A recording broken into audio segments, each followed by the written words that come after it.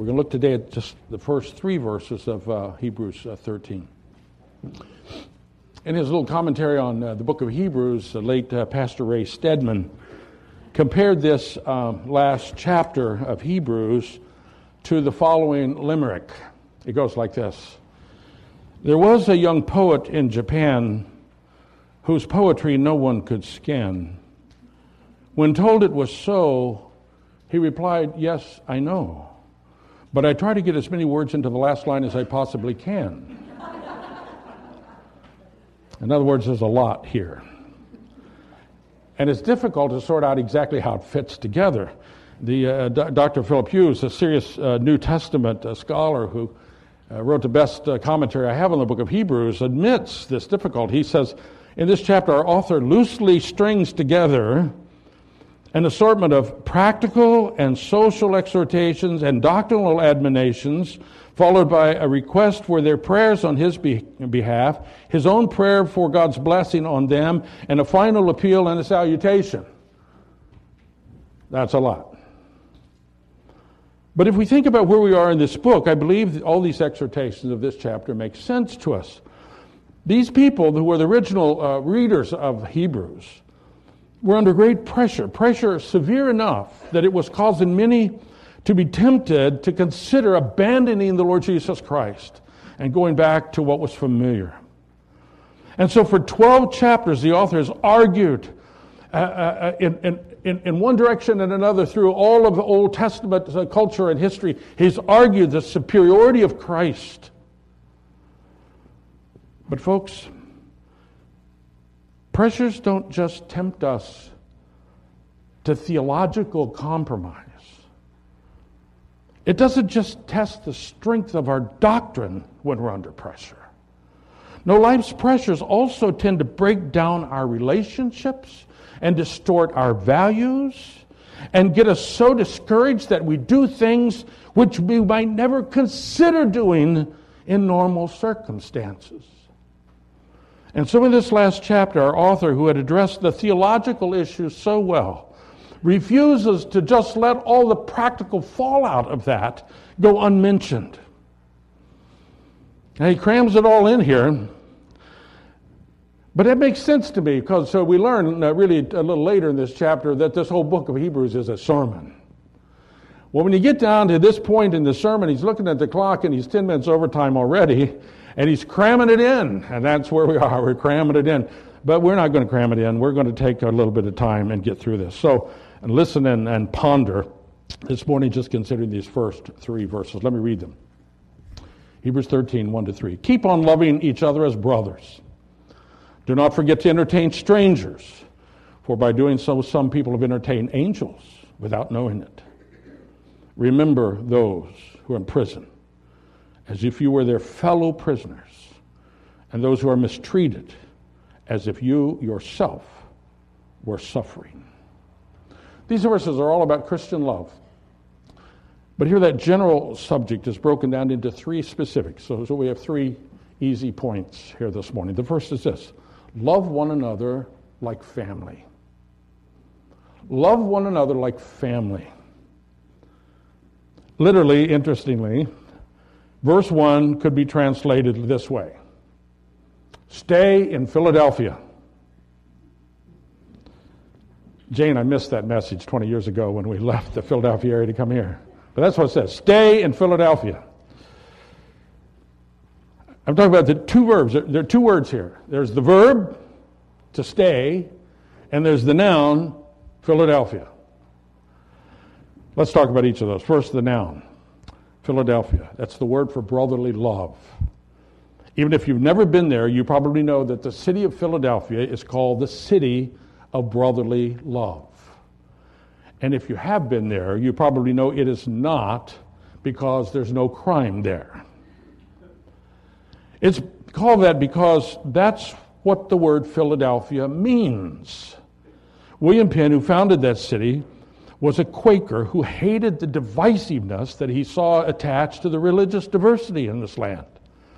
And so when he founded a city, he wanted to be a city where the diversity could exist within the bonds of brotherly kindness. And so looking for a word to name the city, he chose the Greek word Philadelphia, a word that means brotherly love. Phileo is love. Adelphia is from the word for brother. Where do Christians get this idea that we ought to love one another like family, as brothers and sisters? Pretty common in the world in general, I guess, to talk like this. Corporate leaders say with some pride, our company is like one big family.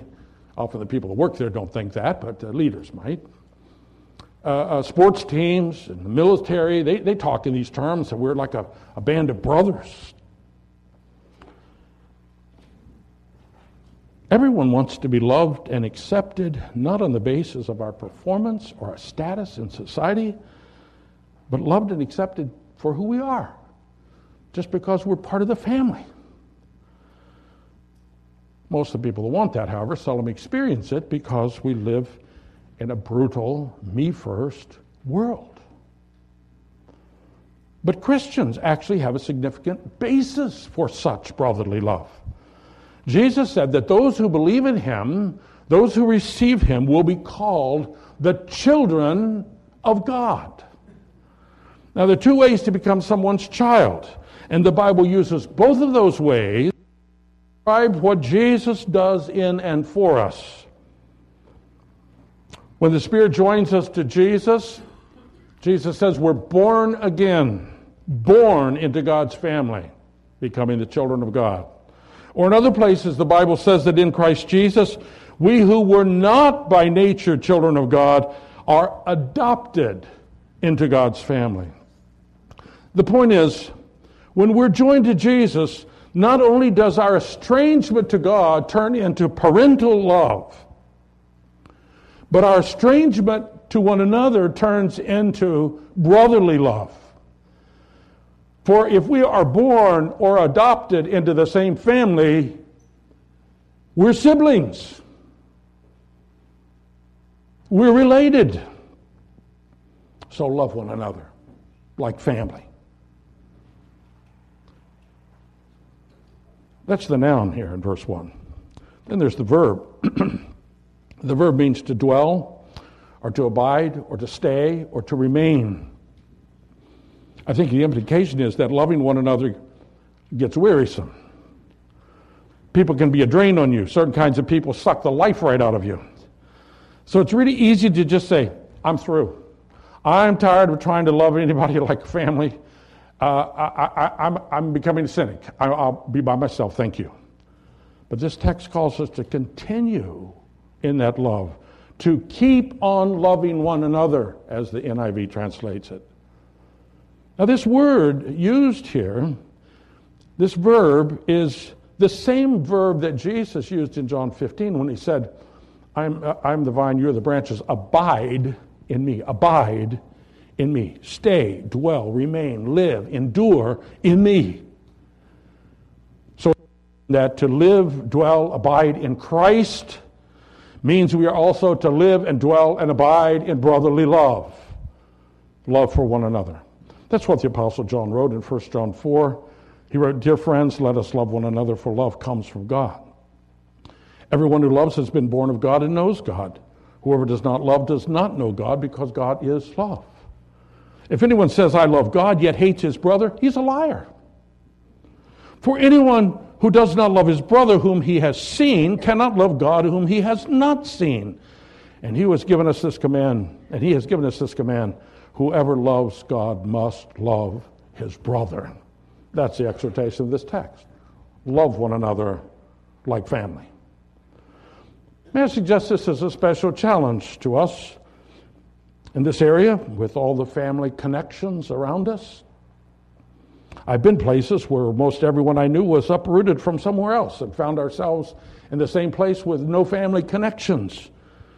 So people felt disconnected and alone.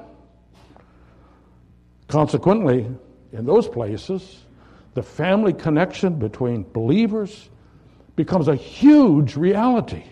One's church family is often the only family that they have. But here, where so many have their whole biological family close by, other believers may be part of my church, but they're not my family. And so many, I think, never really know the richness of what God intended his people to be. They never know he's more concerned. He is more concerned about our family connections in Christ than our family connections in our genes. And so many churches, though filled with our relatives, may never really experience the unique joy of being a family in Christ. So this morning, at the risk of offending your family members who think they have first priority on your life, I challenge you to not settle for less than the family unity which God has supernaturally created and sustains through Christ and through his Spirit. Love one another as family, brothers and sisters in Christ gathered in this body. Then as we unpack this matter of love, we come to a second truth here. Shows hospitality to strangers. Show hospitality to strangers. Just a day before yesterday, Jane and I were driving up the guide on our way home, and we saw someone hitchhiking, someone who looked rather unkept. And so a discussion ensued about whether or not we ought to pick up hitchhikers. Well, actually, it was a pretty brief discussion. It went something like this: not a chance. In the past, I've hitchhiked, and I picked up a lot of hitchhikers. And I must tell you, my experience has been consistently bad. And I like to learn from my experience. So I don't do that anymore. Jane never did.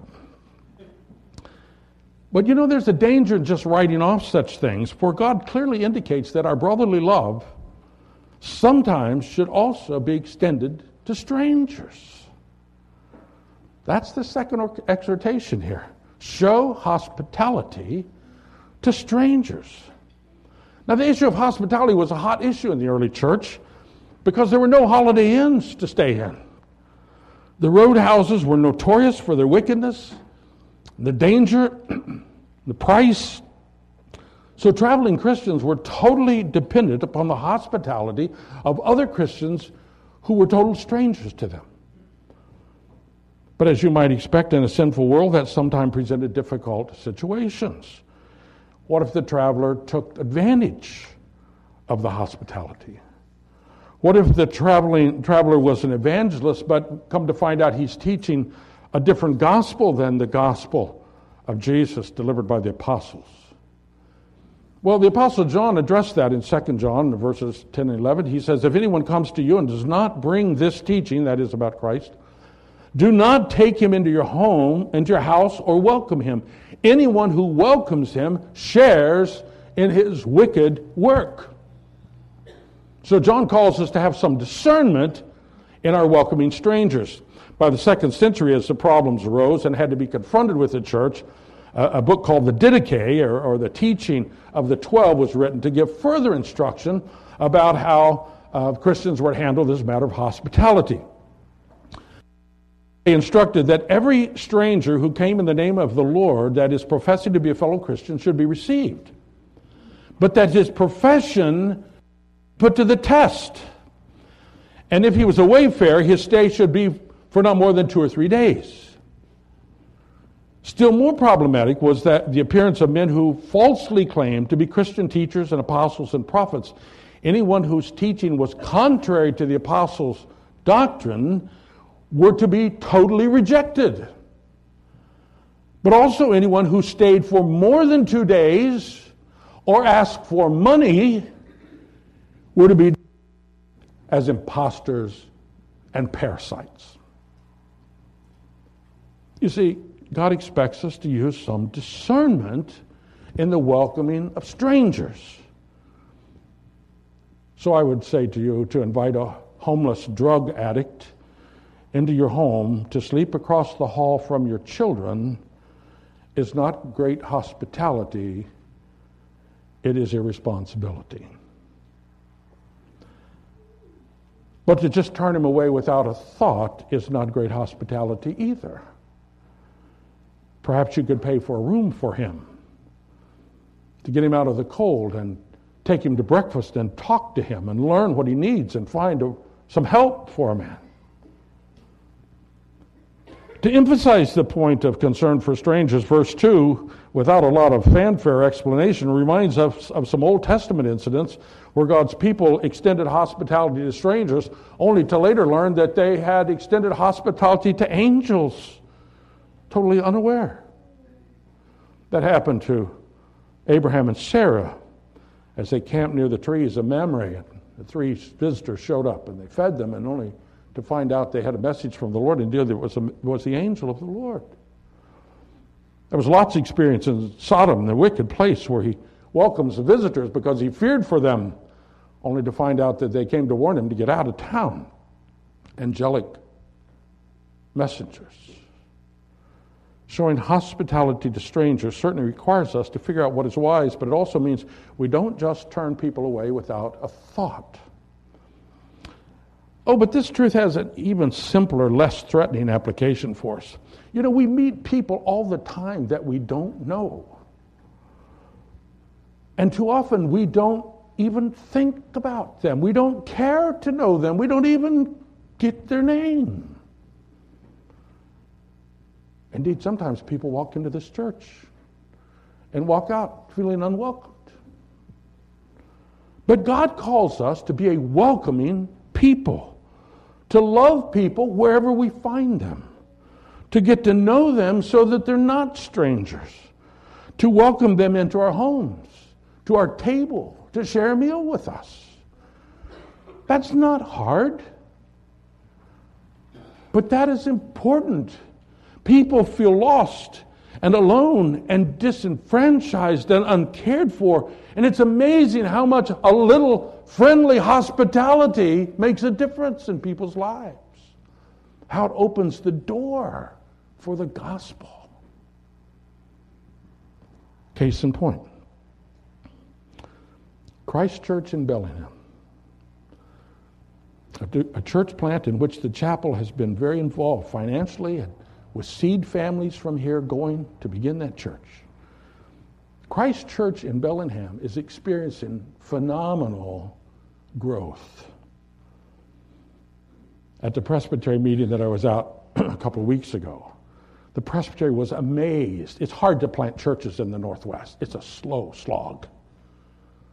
And in Bellingham, this church has taken off. This morning, there are probably more people in Christ Church Bellingham than there are here. So what have they done that's so effective? Well, that's a dangerous question to think you can answer because you don't really know. But they do have a core concept which seems to be bearing fruit. You see, their commitment is to not just preach at people, but to understand that people are lonely and isolated. And so, by showing hospitality and having people into your home and sitting them at your table and feeding them, they seek to reach out to people. That's been a central practice of that church from the beginning. So much so that if you see anything with their logo on it, their logo is a wooden table. That's what it signifies. You're welcome to our table. And now they are seeing that such a practical expression of the love of Christ can't be ignored by lonely, hurting people. It speaks to people in the pain of this fractured culture in which we live, where people live lonely, isolated lives, to be welcomed and brought to dinner and fed. By the way, if you talk to those guys, they'll tell you they learned that at Weiser Lake Chapel. When Nate and Trevor first showed up at the chapel, someone showed them that kind of hospitality. Someone invited them home and fed them. I don't know who. Probably several of you at different times. But if you're one of those people, look at the fruit it has borne. Look at the fruit. It's being duplicated this Sunday and every Sunday in lots of families. So why don't we do that all the time? Why don't we just do that routinely? It's so simple. And praise God for those who do, for that's our calling, to show hospitality to strangers. Well, finally, there's one more expression of love here. And that's this: identify with the suffering. Identify with the suffering ones. I read this week that Saeed Abedini, the Iranian-American pastor who is now imprisoned in Iran, fears that he has been forgotten by the international community. Well, that's what happens when a man is in prison and cut off from his family and tortured and told daily that nobody cares about him, that he's just going to die there, rot there in prison. In fact, why would any prisoner expect anything different? Well, in our text, we can see why this particular prisoner would think differently. For here the Spirit specifically calls on the church to remember such prisoners, a text which this pastor undoubtedly knows pretty well. This third discussion about Christian love focuses on prisoners and those who are mistreated. Now that includes quite a diverse group of people, some innocent victims and some the most hardened criminals that you can imagine. And so there are all kinds of prison ministries and charities that do good work as they constantly try to minister to this vast group and all the various subgroups there. But frankly, in the context of the book of Hebrews, the mistreated prisoners were almost certainly Christian brothers and sisters who were suffering because of their faith.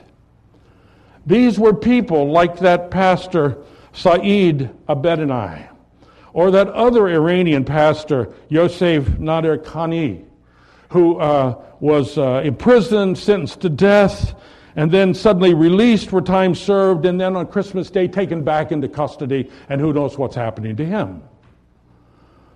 That's the kind of thing that was happening to these readers. They were having their property seized. Some of them were being imprisoned. Generally, they were being persecuted because of their faith in the Lord Jesus Christ. So here, the Lord forbids the church to just forget about them, to just go on without them as if nothing happened. The church is called to remember, that is, to recall, to be aware of information and to respond in appropriate ways, whatever is possible. That's what we read in the other places in the New Testament. 2 Timothy 1:8, Paul tells Timothy, don't be ashamed to testify about our Lord or ashamed of me, the prisoner, but join with me in suffering for the gospel. Identify with the suffering. In 2 Timothy 1:16, Paul says that Onesiphorus often refreshed me and was not ashamed of my chains. He identified with Paul the prisoner. You see, it's inconceivable that the Lord wants His church to just continue in our pursuit of comfort and ease and having good order in everything, while some of our members are imprisoned and being mistreated and persecuted. That was not appropriate for this Jewish church to whom this book was written. It's not appropriate for the suffering Iranian church, and it's not appropriate for the American church, so overwhelmed with its success and its wealth and its comfort. The Lord calls us to a very intense perspective. Some may do charity work with kind of a detached, clinical, or even condescending attitude toward those to whom they minister. But here we are called to identify with those who are mistreated, to think of ourselves as fellow prisoners with them, to remember that we are members of the same body of Christ as they are. And as the Apostle Paul wrote elsewhere, if one member suffers, all suffer together. If one member is honored, all rejoice together. Now, this kind of teaching did just come up somewhere and somebody decided to write it down here. This is the teaching of the gospel. Christ did not rescue us and save us while sitting in the comforts of heaven. That's not what happened. The eternal Word of God took flesh and dwelt among us. He took on our human body. He submitted himself to the weakness of humanity. He suffered along with all of his friends. Indeed, he took his sin upon us and was punished in our place. In short, Jesus identified himself with our suffering, and now he expects us to do the same thing for one another. And might I just add, you don't have to go into a prison to identify with those who are suffering. The rest home is full of such people wishing somebody cared. Others sit alone at home because they can't make it even to worship anymore.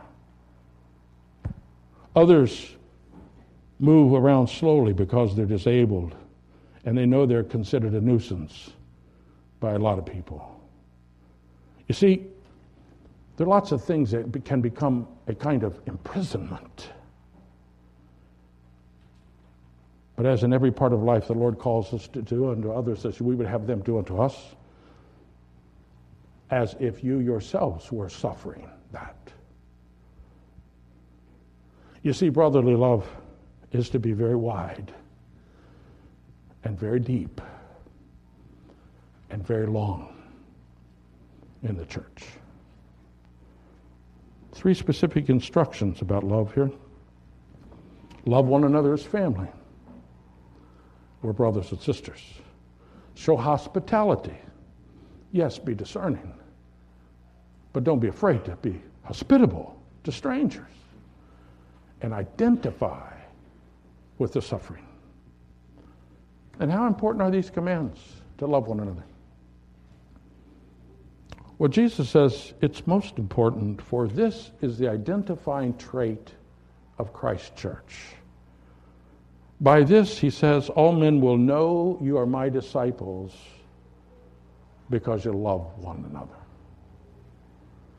We cannot claim to believe and embrace the gospel of grace if we fail to practice the grace of the gospel. Amen. Let's pray.